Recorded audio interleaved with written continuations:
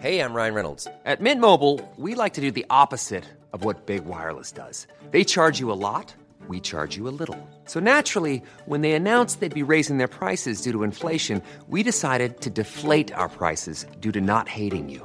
That's right. We're cutting the price of Mint Unlimited from $30 a month to just $15 a month. Give it a try at mintmobile.com/switch. $45 up front for 3 months plus taxes and fees. Promo rate for new customers for limited time. Unlimited more than 40 gigabytes per month. Slows full terms at mintmobile.com.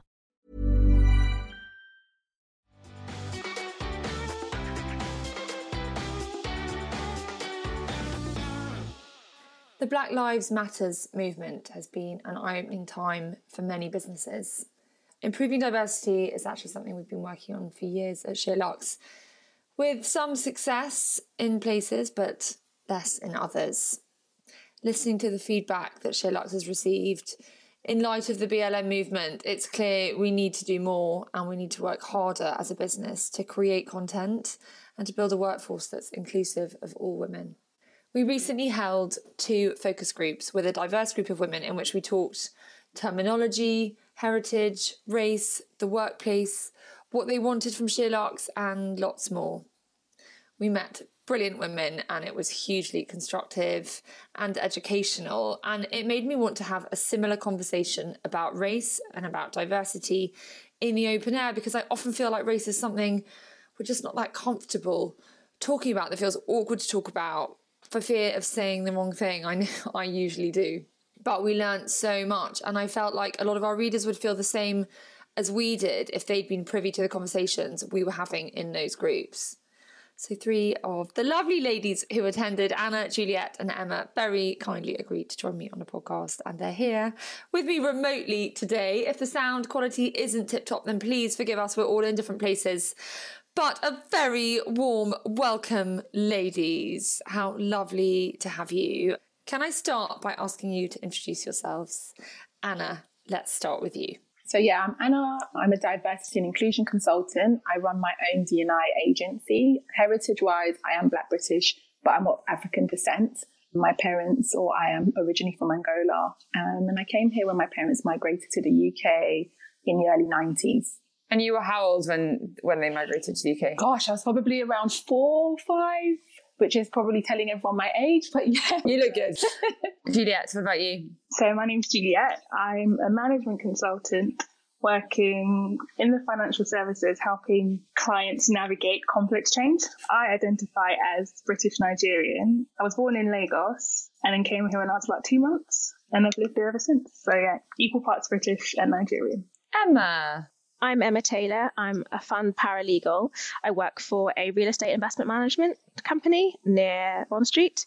I specialise in compliance and governance, but I also have a strong love of beauty and skincare. My family are from Jamaica, so I was born here, so I'm British Caribbean, but my father was born in Jamaica. My mother was born here, but her mother was born in Jamaica. And on my mum's side, we're actually Jamaican Chinese, but I identify as British Caribbean.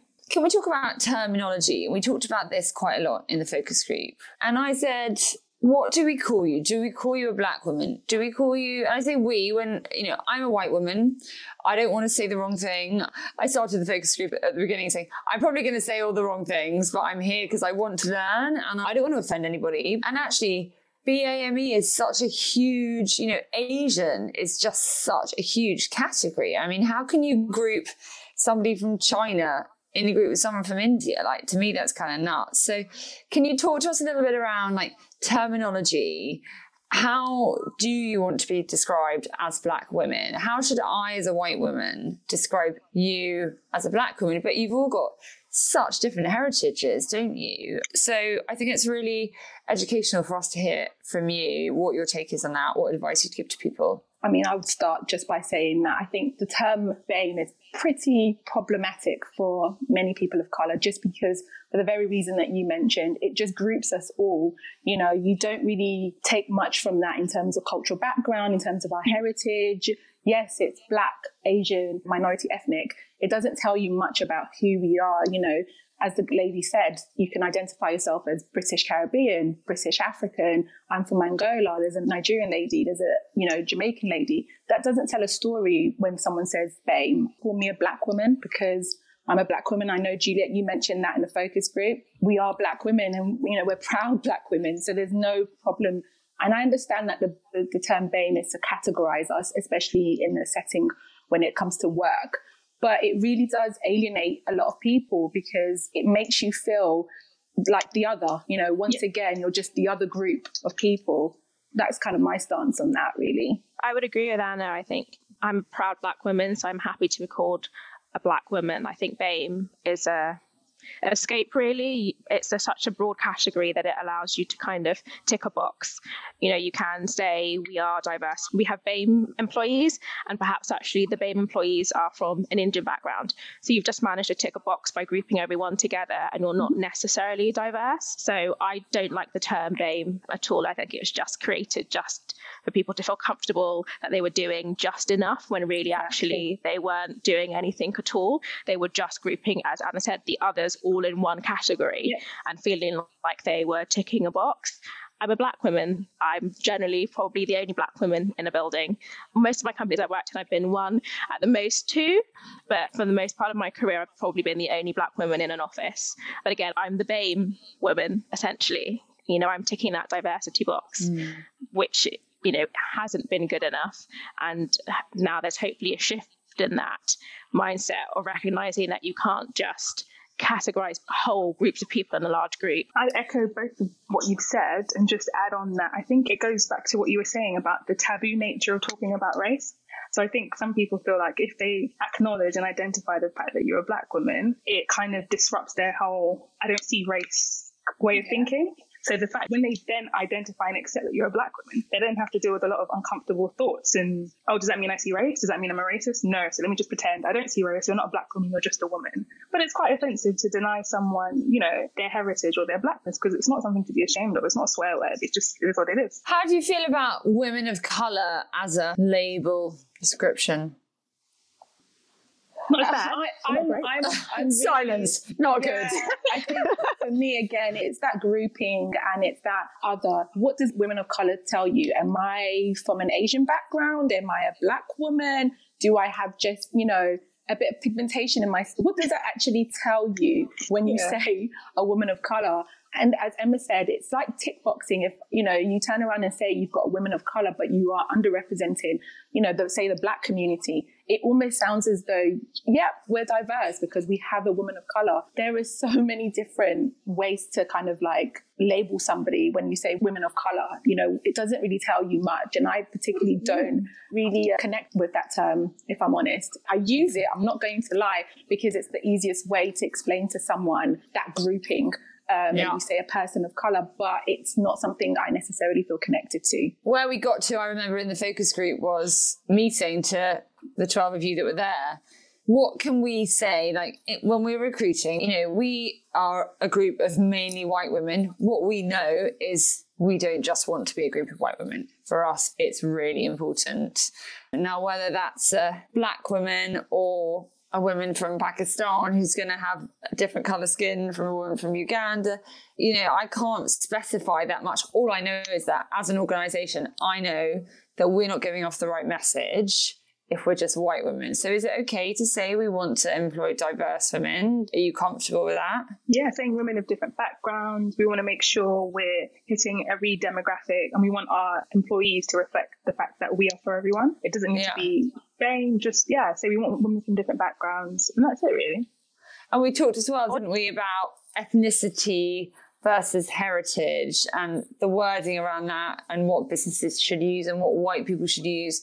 And we agreed, didn't we, on heritage? We liked the feel of that word. I remember you all were like, that feels like a heritage that I'm proud of. Do you all still feel the same?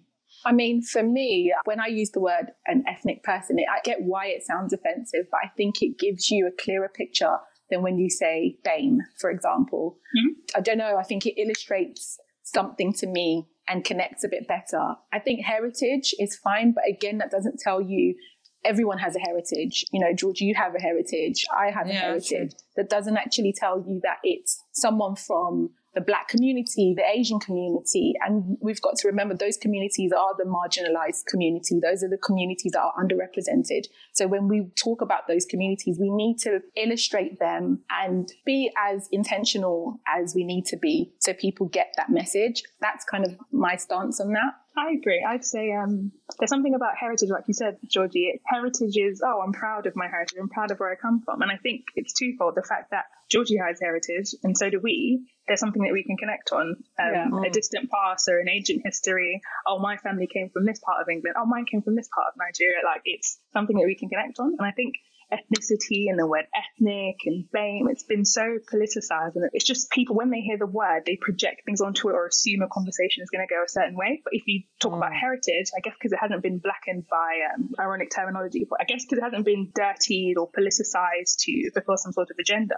heritage just feels a bit more comfortable. I don't know, that might just be me, but I'm okay with heritage, and I'm okay talking about heritage. Yeah, I would probably just add, I think the only thing is with heritage, it's that trying to make things comfortable. I think when I say kind of being intentional, it's not to be offensive, but you want to be as clear as possible.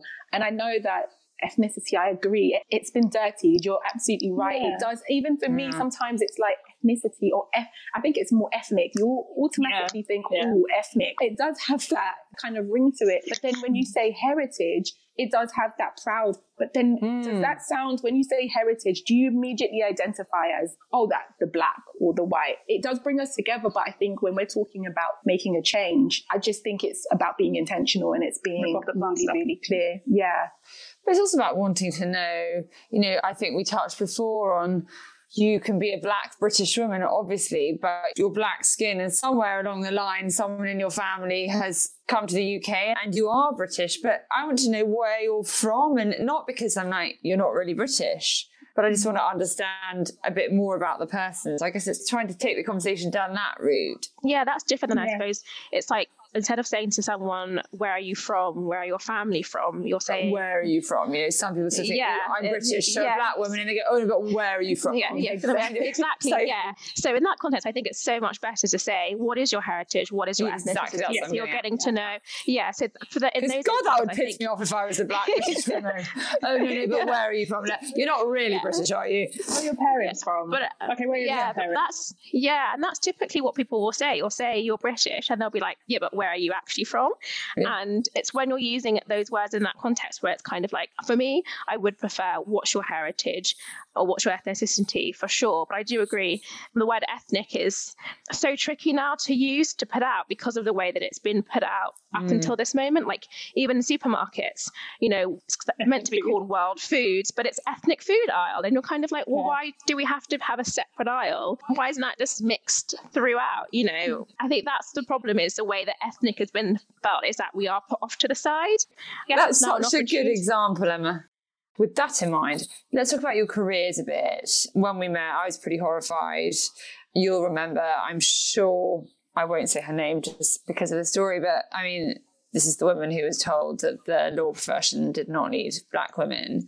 And there were a lot of stories coming out, weren't there? And everyone was sort of sharing the challenges that they'd gone through. Can you talk to us a bit, all of you, about your own challenges that you faced in your career, and, box ticking, unconscious bias, getting your foot in the door even? How has it been for you? Has it felt like you've had to fight a lot harder? I definitely feel like I've had to fight a lot harder. I can give you just a quick example that literally has stuck with me for a few years now. I went for a job and it was in marketing. And when I went for the role, I was like really excited, went through the whole interview process, first, second, third. I think there was also an initial phone call. I had to do a presentation. It was kind of at the stage when I was still quite at mid-level management. And I got the job. There was a lot of back and forth and conversations, and I waited for a few weeks to get a reply. And then when I started the job, I quickly found out that there was, a number of us that were being kind of hired for that same position, but in different business divisions. And I was speaking to one of the girls, and she said to me, oh, how was your interview process? And I said, I went through like 4 or 5 stages. She's like, really? And I was like, yeah. And she was like, I only went through one. And I was like, really? So this is, a white girl. And I said, okay, what position did you go for? And it actually ended up being, I think, the position that I originally went for, but exactly, same title. I later found out that she ended up, getting paid more than me. One interview. And then when I start the job, what ends up happening, I end up training every single person that was hired at the same time as me. I literally had to create a document to train everyone in terms of digital marketing, the processes, how to create a campaign. And that very girl that had one interview that was getting paid more than me was one of the girls that I was training. I ended up basically managing that whole team. Every day when I was, talking to this girl, at no fault of her own, but based on her privilege, she went through one stage, got paid more than me, and was being trained by that person that was getting paid less than her. And that's kind of some of the struggles that I've been facing when you're climbing up that ladder. You find things out. I was privy to that information because I had that conversation with her. When you say her privilege, Anna, are you talking about the fact that she's white? Yeah, the white privilege, it goes back to the fact that it's not about social status, it's not about money, it's literally because, the privilege that your white skin kind of affords you. And even down to the fact that I was being paid less. But for me, what really stuck is the fact that I ended up having to train that team. So automatically I knew that I was more qualified. So you, I know, have just brilliantly launched. I mean, it was good timing, wasn't it? You were working on it already before the BLM movement came along, but you've just launched an inclusivity and diversity consultancy business with a colleague. Thrilled to interview you on the site the other day. And I think it's brilliant what you're doing. So many companies need help and involvement and need to learn about the stuff that we're talking about today. And they're just, the only way to do it is by having someone there to show them the way. That's what you're doing now. Just talk us through. So you were in marketing. We've obviously talked about that, getting your foot through the door and that process.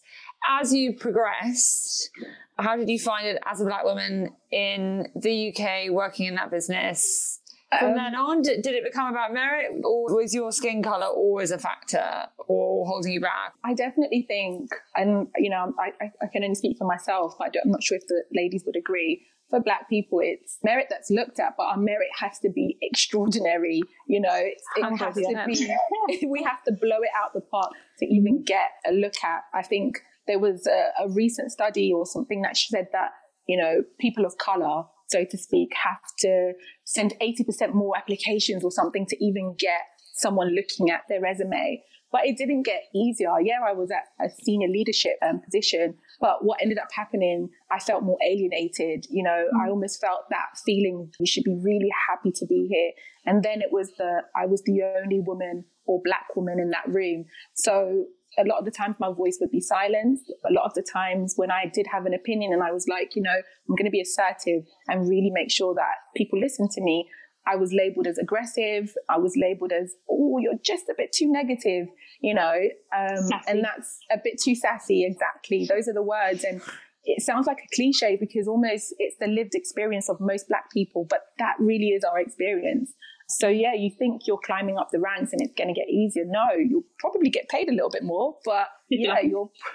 And that pay comes way after it's due as well. Exactly. Emma, talk to us about your career. What's your story? So I graduated with a law degree. I wasn't too sure that I wanted to become a solicitor. I just didn't think it was in me. I'm more, I suppose, practical, logical than I suppose I felt academic. So I just went straight into work. I started off my career, I suppose, as an admin assistant in a real estate agent. But then I moved into investment management. And then I've been in investment management for the past 10 years. And I guess for me, as Anna said, you do get rewarded on your merit, but your merit has to be through the roof. So for me, my work ethic is, for me, beyond. I give over on what is asked of me, and I have always done. That was the way that we were raised. I was raised with my cousins, and we were told that we were young Black girls, and it would be harder for us, so we had to work twice as hard. So for me, when it came to work, I was always excelling. It was always something I prided myself on, and it was always the area in life where I gave even more to, because I knew that I had to keep a certain level and to be seen and to be afforded opportunities. I'm now in a company which I think is probably the best out of all the companies I've been in. We're now starting to look at diversity and inclusivity. It was something that I flagged and I've raised, and we're starting on that movement at our company. It's a smaller company as well. So again, I'm one of 2 Black women in the London office. Out of how many women? So there's probably about 20 in the office, men and women. My previous company, there were probably about 300 at the most in the London office. And at that time, through the 8 years I was there, I was either one of one or one of two. And 300 women. Just 300 in general. I'm not sure how many the women count was. I think the women was probably less than the men.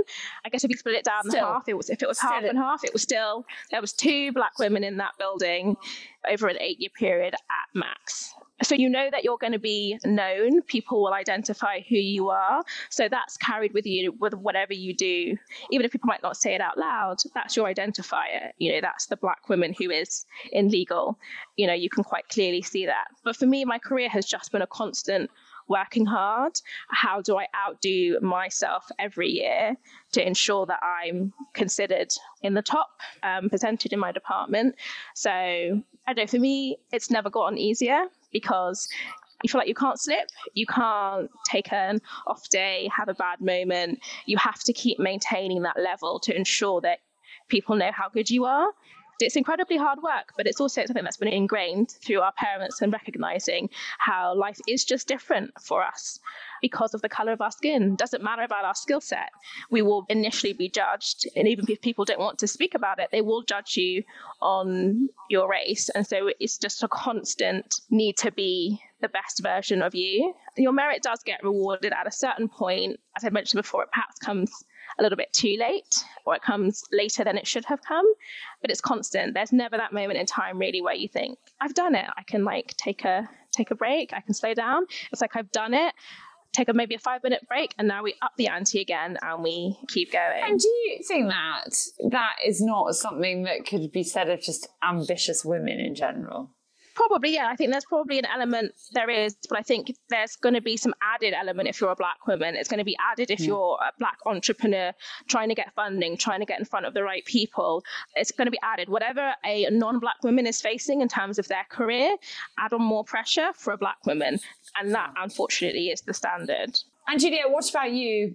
Tell us about your career. I'm relatively new-ish to the working world, so my perspective and my experience is a little bit different. I'd like to think of my generation as a bit rebellious, and we tend to not really care. Let's put it that way.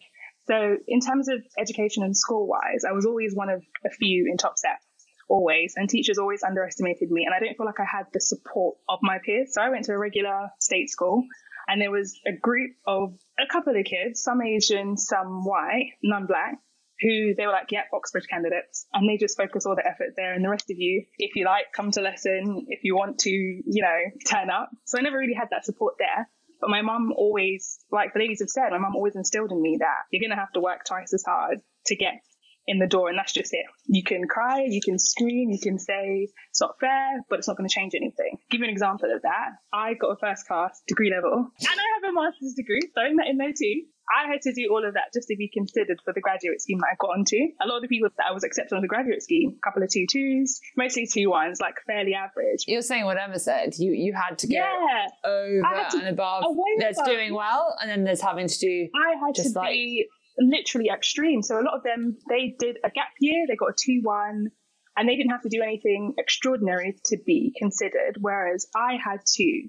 The fact that I came from a state school, I already had a chip on my shoulder that I have to make up for it. Then my degree, I had to get a first. I also did an internship at a hedge fund, all before I even applied for the graduate scheme, and did a master's just to get my foot in the door. Yeah. So it's not necessarily... So you got to really fucking stand out, basically. I really had to like pull my boots up and work hard and focus and just always have that chip on your shoulder. And psychologically, it's very stressful to just know that, you know, I have to put in 10 times effort, and then I'm working with someone who I'm clearly, you know, I've done leaps and bounds around.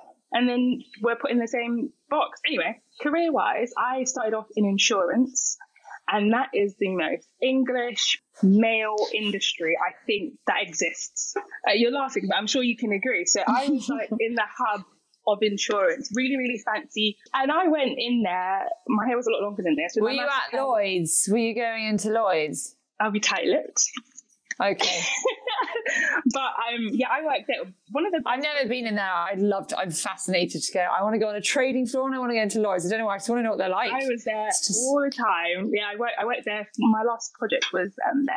First, I kind of felt a bit, I don't really fit in. I don't really match. They're probably judging me. They don't know how to talk to me. But after they got to know me, and this is the main challenge I'd say with being a Black woman in the workplace, is you're always underestimated. So couple that with the fact that I'm then young, sort of kind of a little bit fresh out of university, and then I'm Black.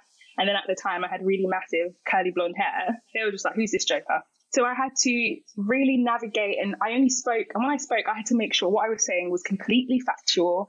It's to the point, it's concise. I'm not on your A game. You can't just answer every question. You kind of have to pick and choose your battles. And when you're going to and especially being young and junior as well, when you're going to challenge someone and say, actually, what you're saying doesn't actually make any sense, you have to be like, oh, have you thought about, and then you have to kind of pose it behind someone else in the room and say, oh, this leader. And if you don't have that executive sponsor, that person in senior leadership that's going to back you, don't bother, because they're going to go around and talk behind your back and say, she's quiet down. She's a bit spicy, that one. So you need to have someone in the room. And no one tells you this when you start working.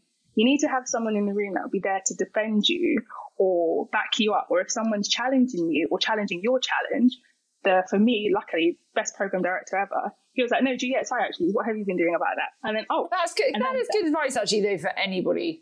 Like, find that mentor within your company, like, regardless who's going to champion you and put their head on the line for you. So that was my experience in insurance. I've now moved on to investment management, and it's a lot more diverse. I'm not going to lie to you. I walked in, I was like, oh, this is great. It wasn't a thing, like race or ethnicity wasn't a thing. I didn't think I was the only Black, which is really weird to say, but I just felt comfortable. It wasn't an issue. And I felt like the team that I'm working with now, I come back with my crazy stories. So when I came back from Lagos, I was able to feel comfortable sharing my holiday and showing them snaps of that trip and showing them parts of Nigeria. Everyone has their, stereotypes about what it's like. I felt comfortable enough to share my heritage and that background with them because the environment was one where race wasn't a thing. They acknowledged it and they see it and they talk about it. This firm is really... But isn't that great?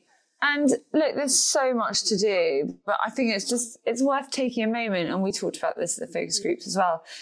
20 years ago, the world was such a different place. And I do look back and think, God, it was just such a different world then. I think we've also got to be proud at how far we've come. There's an amazing positivity coming out of this movement. I mean, you went from the most fuddy-duddy industry ever. I mean, I'm with you on insurance. It's like this. It's the only industry that still goes out for like long, boozy lunches, isn't it? It kind of blows my mind. You'll go in at 9 a.m. At maybe 10:30, everyone's at their desk. By 12, out for lunch. You come back, maybe 3, they're back at their desk. 4, they're out again. It's just the nature of how the industry works. But how great that then you went to a company where you did feel you could be yourself and that you didn't stand out. And there's a lot of businesses having a hard time, rightly so, but there are also been some great advances in this country, I think. Would you all agree with that? Yeah. Just to add, from the perspective of what we're saying to you, that obviously it's not going to be across the board, but it's the majority of us would have similarities. But then when I speak to, say, for example, my husband, who also works in investment management, his experience sometimes when I'm speaking to him, he's like, he actually says, really? Of course, he's heard it, but because he doesn't face the same challenges. And he'll say, but you're at that level. And I'm like, yeah, and I'm still going through this. And even for him, actually, his workplace is pretty diverse. They've got loads of these kind of, graduate schemes going on and stuff like that. And he's a part of the kind of diversity committee and all that good stuff. And he also says to me, he's been embraced in his workplace and he's actually not faced that many challenges climbing up. And that's because the approach for a Black man, once they get to that level, is a little bit different to a Black woman. A Black woman still has to continuously prove herself beyond, the stratosphere. And because we have to face sexism, you get that whole thing where he's a guy and it's like, oh yeah, mate. One of the lads. When they can connect on football. Exactly. They can connect on different levels. Yeah. But there's so many things that we face. Once we get there, we still have to face microaggression in the workplace. Do you know what one is that people often overlook or forget? So I'll ask the question and I'm sure you can agree. having certain hairstyles during the interview process and Oh my gosh. I would never ever in my life interview with my hair like this ever. No. You'd never get the job. You'd look messy, scruffy, unprofessional. Yeah. Your hair needs to be slick, smooth, no flyaway. The amount of time you take preparing for an interview to make sure that nothing is out of place to turn up, that's like a whole different level. And I wouldn't interview in braids. I've had processes where I've gotten the interview and I've got braids and I'm like, oh no! And I'm literally there, like, taking out. You need to make sure you're booked in with a hairdresser. Hairdresser. And I think since then, I probably haven't interviewed with my hair in braids just because I just can't be bothered dealing with the questions, the comments, the look. When did you realise that was a thing? So for me, I was 16 going for my first retail job, and I kind of noticed certain things that you want to do or you don't, which is quite sad as a 16-year-old. Like, all I wanted to do was work in River Island, but I just had to be conscious that that doesn't go with the look. Or if, let's say, you're interviewing at a Hollister, and at the time that was the biggest thing. If you worked at Hollister, you were the coolest. You can't go to Hollister with hair like this. So that's when I realised it. When did you guys first realise that your hair and how you dress might, impact the outcome of the interview? I think for me, it's always been a known. It's always been a given. I think I've always heard stories about how Black women have perhaps interviewed with their hair normal, and then they've gone one day with their hair natural as is because of whatever reason they weren't able to perhaps get to the hairdressers, and the comment they would have received or being pulled aside saying, I think my hairdresser once told me a girl was pulled aside, she wore her hair curly one day, and her manager pulled her aside and said, you didn't interview with your hair like that. What's going on? What's happening? This isn't acceptable. Like, you need to fix it. Like, so those stories, I think, for me were always littered through my upbringing. So I always knew that my hair was going to be a huge element of what I was bringing to the table, even though it has nothing to do with my capabilities. And so it was just something you never wanted to give anyone reason to speak about or judge you on, judge you on your education, that piece of paper, that CV that you've worked hard for, nothing else you give them, and I think growing up, I realized how sad that was. We can't really be our true beauty because it's going to hold us back.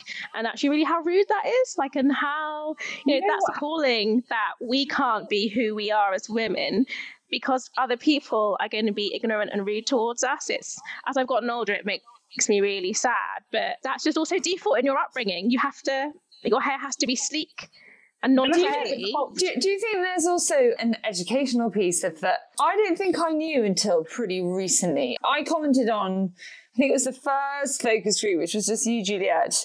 You're laughing because I commented on someone's hair and I was like, oh my God, you've got amazing hair. And someone said, it's a wig. I was like, that's a wig. But no idea. Beauty secrets that Black women have that it's a given. And I think that's what makes the fact that that's your natural hair, Juliet. When I met you before, you had your hair slicked back. Slicked back. It's like, it was conscious. It was deliberate. I know if I'm being honest, I know the audience. They don't have hair like me. They don't want to see that. But I never knew. I didn't grow up knowing that natural hair for a Black woman was not straight. Well, was just that hard to manage and that time intensive, and so you can see why it's a bit irritating when, I don't know, let's say, I don't want to give names, but cultural appropriation, and when certain women wear braids and it's cool and it's edgy, but I have to trendy. Yeah, and I have to deliberately avoid those hairstyles so I'm not stereotyped. But now it's like, ooh, boxer braids. Oh, we're going to do that. That's cool. And that's trendy. It's just annoying. And you know what? There are studies showing that women of colour, Black women, wearing their hairs afro or particular hairstyles are less likely to be, considered for specific jobs or even taken to the next stage than their white counterparts. There's studies showing that. And that's the unfortunate thing about it because, we can make light of it because it's like, oh yeah, what happens in our workplace, but it's stopping someone from progressing in their career. They've worked really hard, like Juliet, you've gone to university, you've got your first, you've done your master's, you're working so hard. And then because of your hairstyle, not because of everything that you've accomplished. A lot can happen in the next 3 years. Like a chatbot may be your new best friend. But what won't change? Needing health insurance. United Healthcare Tri-Term Medical Plans are available for these changing times. Underwritten by Golden Rule Insurance Company, they offer budget-friendly, flexible coverage for people who are in between jobs or missed open enrollment. The plans last nearly 3 years in some states, with access to a nationwide network of doctors and hospitals. So for whatever tomorrow brings, United Healthcare Tri-Term Medical Plans may be for you. Learn more at uh1.com. Ryan Reynolds here from Mint Mobile. With the price of just about everything going up during inflation, we thought we'd bring our prices down. So to help us, we brought in a reverse auctioneer, which is apparently a thing. Mint Mobile Unlimited Premium Wireless. How to get 30, 30, bit to get 30, bit to get 20, 20, 20, bit to get 20, 20, bit to get 15, 15, 15, 15, just $15 a month? Sold! Give it a try at mintmobile.com/switch. $45 up front for 3 months plus taxes and fees. Promo rate for new customers for limited time. Unlimited more than 40 gigabytes per month. Slows full terms at mintmobile.com.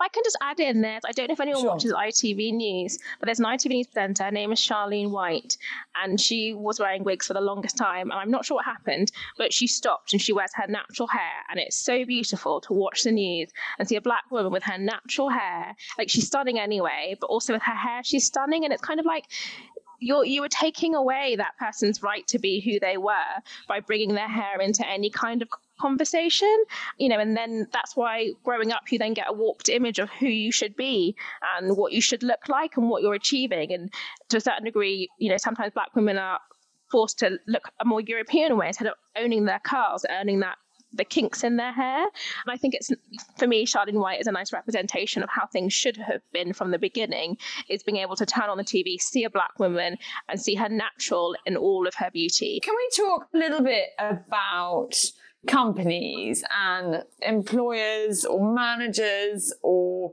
people who are listening to what you're talking about and they're like, God, I need to do more. It went badly wrong for me on social media when I said we are actively trying to build a more diverse workforce. We've been trying to do it for years. And someone actually said to me the other day, do you think that maybe when you have a CV, you could cover up the name at the top of the CV so that your unconscious bias doesn't get in the way and that you don't just call the white women into you? I was like, are you fucking kidding me? I'm looking at the name because I don't want the white Kate Smith in the door. I want the black woman in the door because I know this is something that we need to work on. And it's been really frustrating for us as a business. We've talked about this. But for people who are sitting there going, I want to do this, I see the importance, how do I make it happen? What advice do you have for companies, for people that are in hiring roles that see the value of having a more diverse workforce by employing more black women? What advice do you have to them? How do they get started? How do they make the change happen? I'd say this question is particularly relevant just considering what's going on now with all the A-level stuff. So as we know, people from certain areas, disadvantaged areas, they're going to be knocked down a grade.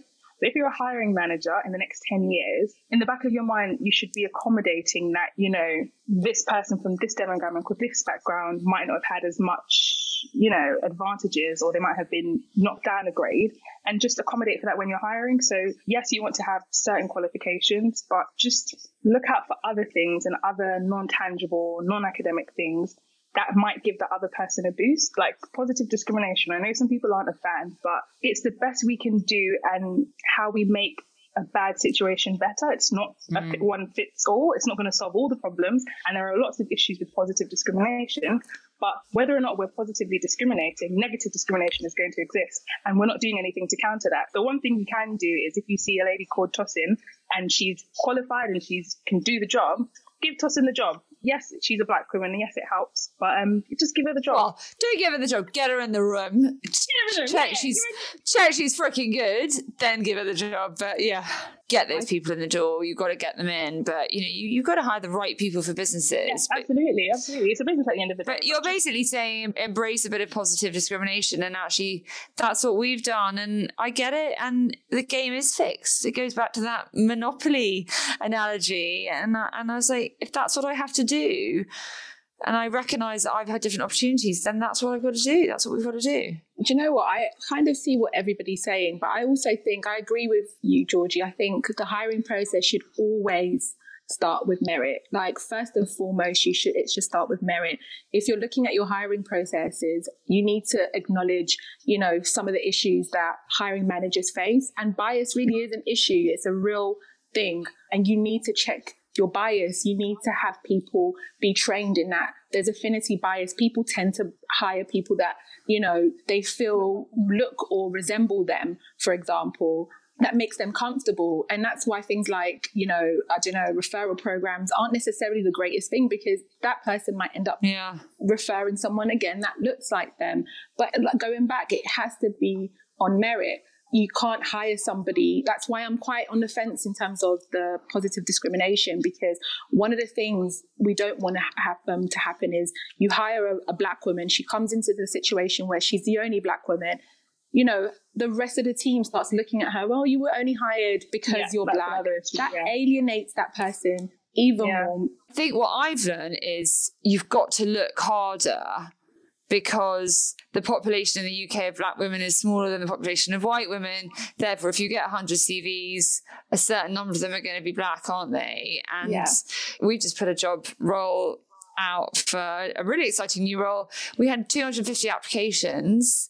My head of operations and HR whittled it down to 43. Then she whittled it down to 10. There's one we're taking to interview, 1 out of 2. So that's how like stringent our recruitment process is. That's how much at SheerLuxe we want talent, like an amazing eye and writing, but you need talent, and so you've got to focus on the two, which is what you're saying. But I think it's really good to be open with people. Like I felt with this woman, I was like, I can't have her walk in here on the first day and her feel she's just in this business to tick a box for us. Exactly. Like she needs to know she's here because she's fucking good, and I'm really excited because she's awesome. But they've got to go hand in hand, haven't they? I think it's great that you were open and honest. I think if I worked in a workplace where I can speak to my boss and have those kind of candid conversations, and for you to acknowledge and address it instead of sweeping it under the rug and making it, because you make it a thing when you sweep it under the rug. You make it a thing when you're like, you don't want to address the elephant in the room. And I think going to your focus group, of course, we all love SheerLuxe, but just seeing how open you guys or receptive you guys were to listening to some of the issues and being able to say, I don't know, and I might get it wrong. I don't know the terminologies. It's not necessarily for every black person to teach you, because not every black person knows everything about black history. Not every black person is an activist. You can use Google. However, it's okay for you to say to people that you feel safe and comfortable with in those spaces, look, what would you prefer? Or just be as candid as you were with your new, recruit kind of thing. Yeah. And I appreciate that. I think it's a good thing. So what we've said now is put Tosin to the top of the pile, get her in, bit of positive discrimination, bearing in mind the game is fixed. It's not a level playing field. It's okay. But everyone wants good people in their businesses. But we've all got to go the extra mile, right, to give black women the opportunity. What other advice can you give to people hiring? I would say you have to look at your environment. If you want to be diverse, how is your office? How is that environment? Is it diverse? If you're going to be inviting people in who are different, are they going to feel comfortable? Are they going to feel that it's the environment for them? I'm now in a company which I think actually does really embrace that. It really thinks about its people. When the video of George Floyd came out, I was able to speak to my boss. I was able to tell her that, I'd had a tough weekend. My heart was heavy, and she was there and she listened and she asked me what she could do. And I was able to continue that dialogue with her and say, I think the company should be doing more. And she was also then feeding back on these conversations to the senior people in the company. And they were all like, well, we thought we were doing enough, but clearly we need to be doing more if we've got one employee thinking that we're not doing enough. And that has now started the diversity and inclusivity project at our company. The environment that you create as a business is incredibly important, because that's your foundation, that's your culture. So it's all well and good to want to be diverse and hope that your workforce will be representative of that diversity and inclusivity, but you need to ensure you create that environment for it to flourish. If you're just straight away hiring people for it to look that way, you're not really doing anything. You need to ensure that your foundation is there. I think companies should do a survey. As our company now, we're starting to speak with a few people and find out how they think of our company. Are we diverse? Are we inclusive? Are we equal opportunity? That just should be your starting point for every company that thinks they're not doing enough, is ask your employees. Your employees are your company. Yeah. Find out how they're feeling. As you say, you want people in your business who have the talent, who are right for the job. That will take time, but building a foundation and an environment where people feel that it is diverse and inclusive, that work can start now, and you can build that culture and start embedding it from now. And then when it comes to people, I think a lot of companies need to review their recruitment processes, review their source of people. You know, who are you aligning with, that recruitment company? Everyone likes to add we're an equal opportunity company or equal opportunity hire. But then behind the scenes, where are they sourcing these candidates from? Is it across every background? Is it across a mix of universities? Or are you only taking the top 5 universities, which are predominantly attended by white people? You know, as you say, you have to work harder. You have to pull down everything and start from scratch, because things don't change if you don't change. If you don't recognize that the process you've been doing isn't getting you anywhere, it's because the process is broken. Start again. You know, creating an environment and where you're sourcing these individuals from are the two things that you need to change. There's lots of BAME networks, even though I'm not a fan of them, but there are lots of societies and universities, the Afro-Caribbean Society, where, you know, people are coming together. They're from different areas of the university, but that's a pocket of individuals which you'll be able to source for roles versus going to a recruiter who's perhaps just going maybe to Cambridge or to Oxford or to whatever universities correlate to the field that work is in. And you're knocking out the ethnic minorities, the Blacks, the Indians, because they're not at those universities.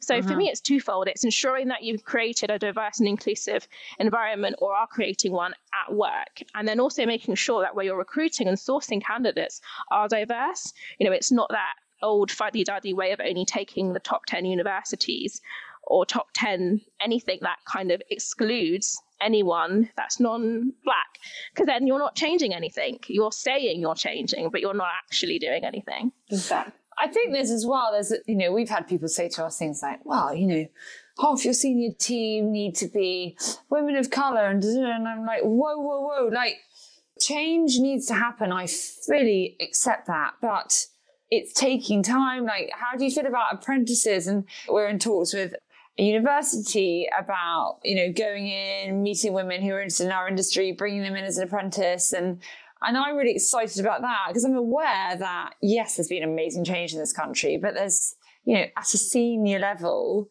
there aren't, in our industry, which is still a fairly new industry, there aren't always, you know, junior people to promote up. Yeah, exactly. And, you know, I'm not going to go and fire my senior team because I want to put Black women up there instead of them. They've all worked their way up to the top. But I think for businesses, it's, yes, it needs to be carried through the business to the top. But for a lot of businesses, they can't make that happen overnight. Like, we can't, you know, we're a small business.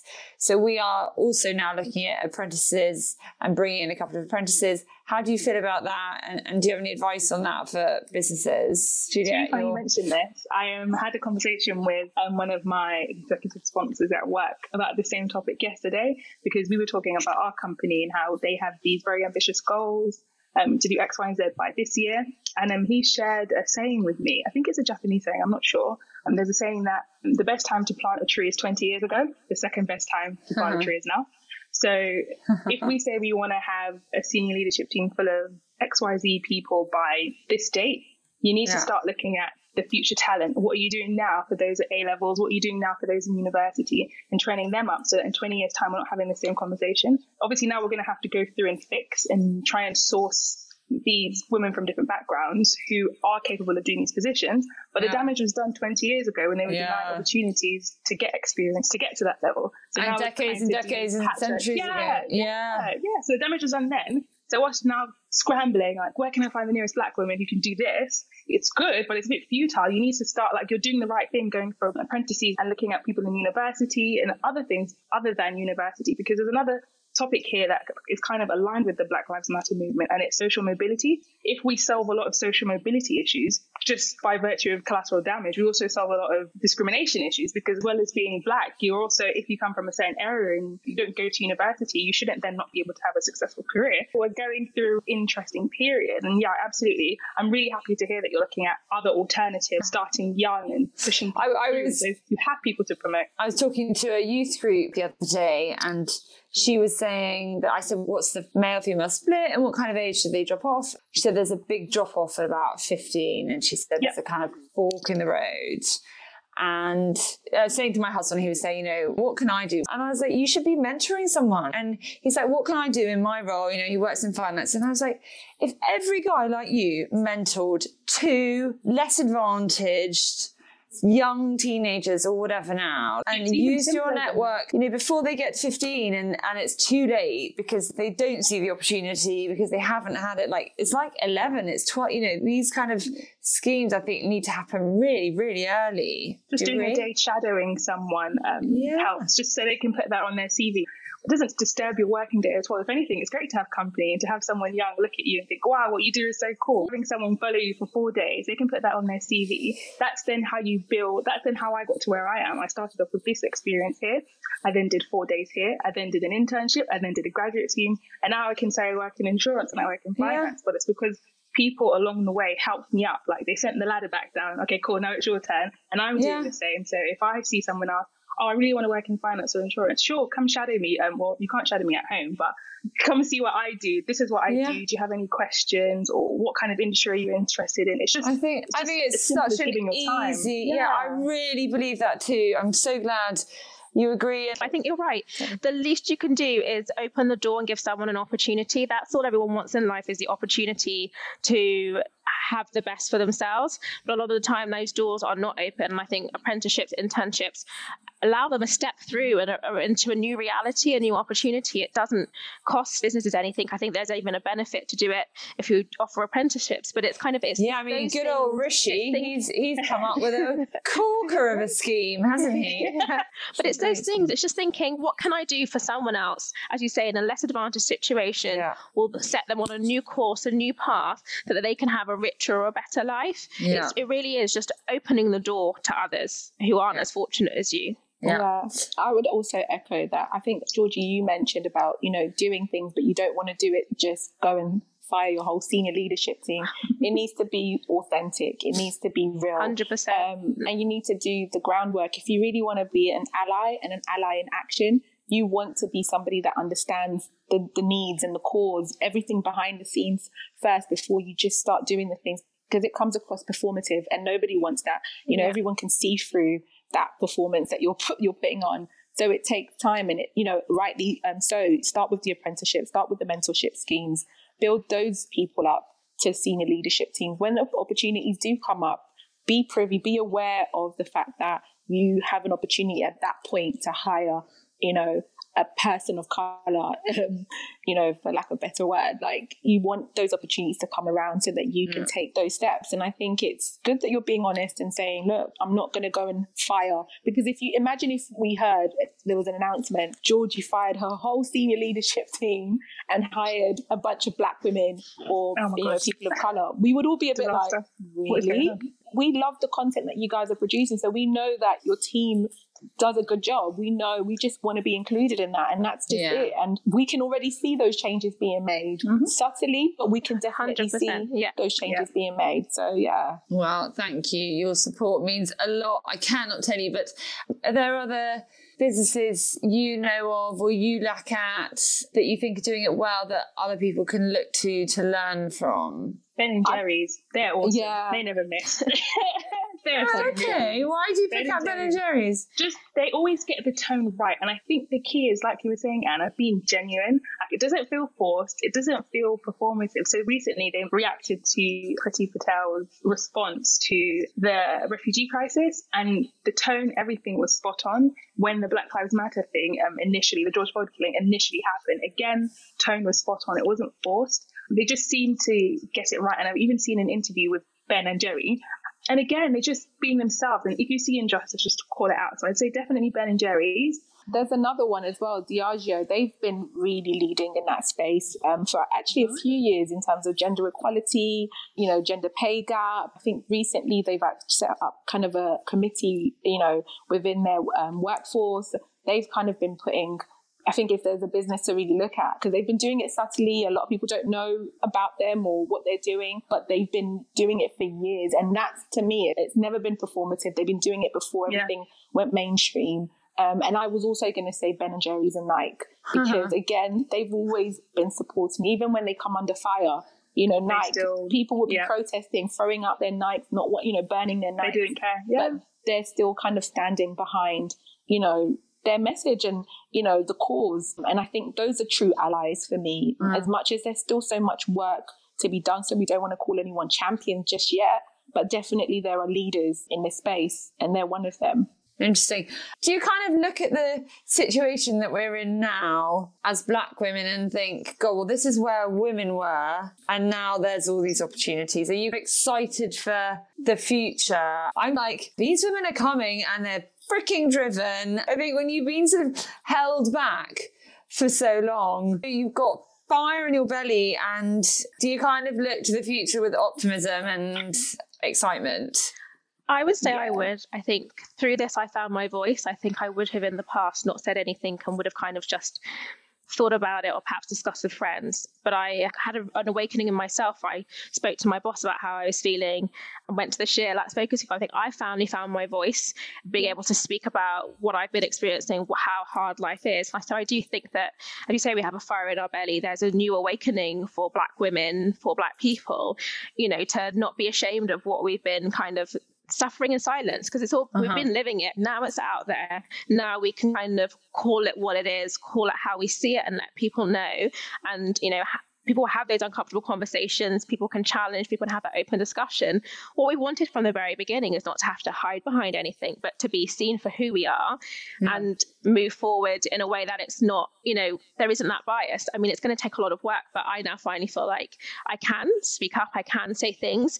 Yes, they're going to be like, oh, it's the Black woman, but I'm not going to be ashamed of that. I'm not going to be scared of what they're going to associate with me speaking up, because I'm entitled to live and to speak in the way that I see fit and not be held back. I also think, as much as we're working it, it's also time for people that didn't, at that point, before everything happened with George Floyd, didn't really have any connection with this cause or felt disconnected. This is the time for you to check your privilege, think about how you're being an ally, think about how fortunate you are in certain situation. How have you supported somebody in the workplace? Have you spoken up? Have you noticed? I think it's a time for almost all of us. It's a time to empower every single one of us.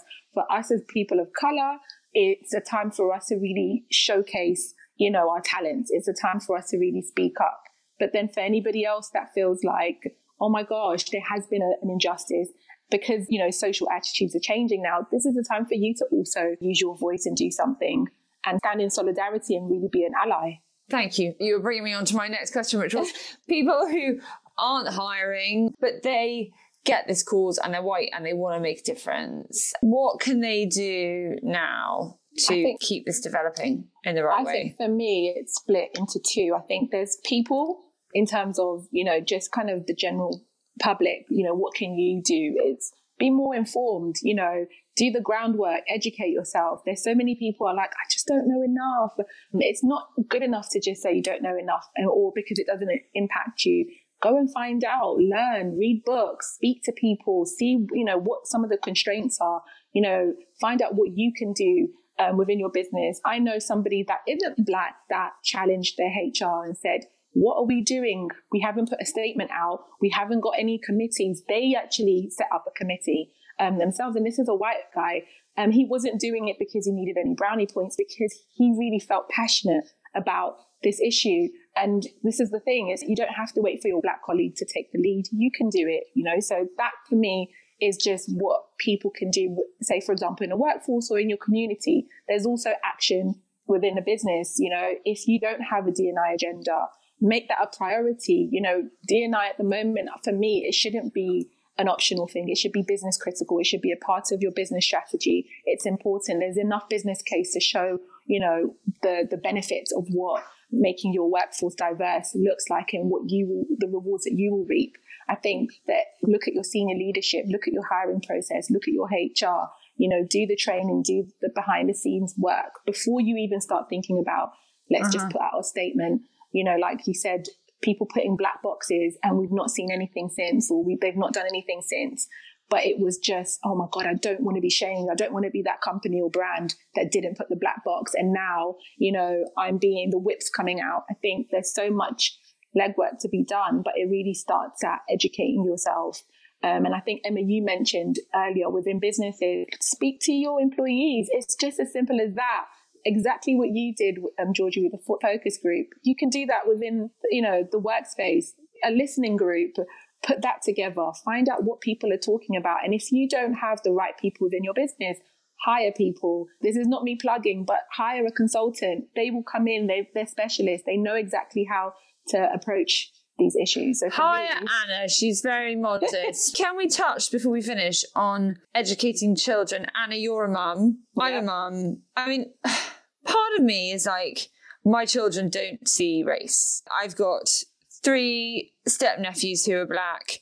My children have never, ever, ever, ever said, like, they don't see it. Like, it's just not something they see. So I've sort of thought, you know, I think when I grew up in a very, very white lifestyle, I'm not going to lie, I'm 40, have I mentioned this here? A long time ago, you know, like it was a very different world. And the world my children are growing up in are different, and they don't see skin colour.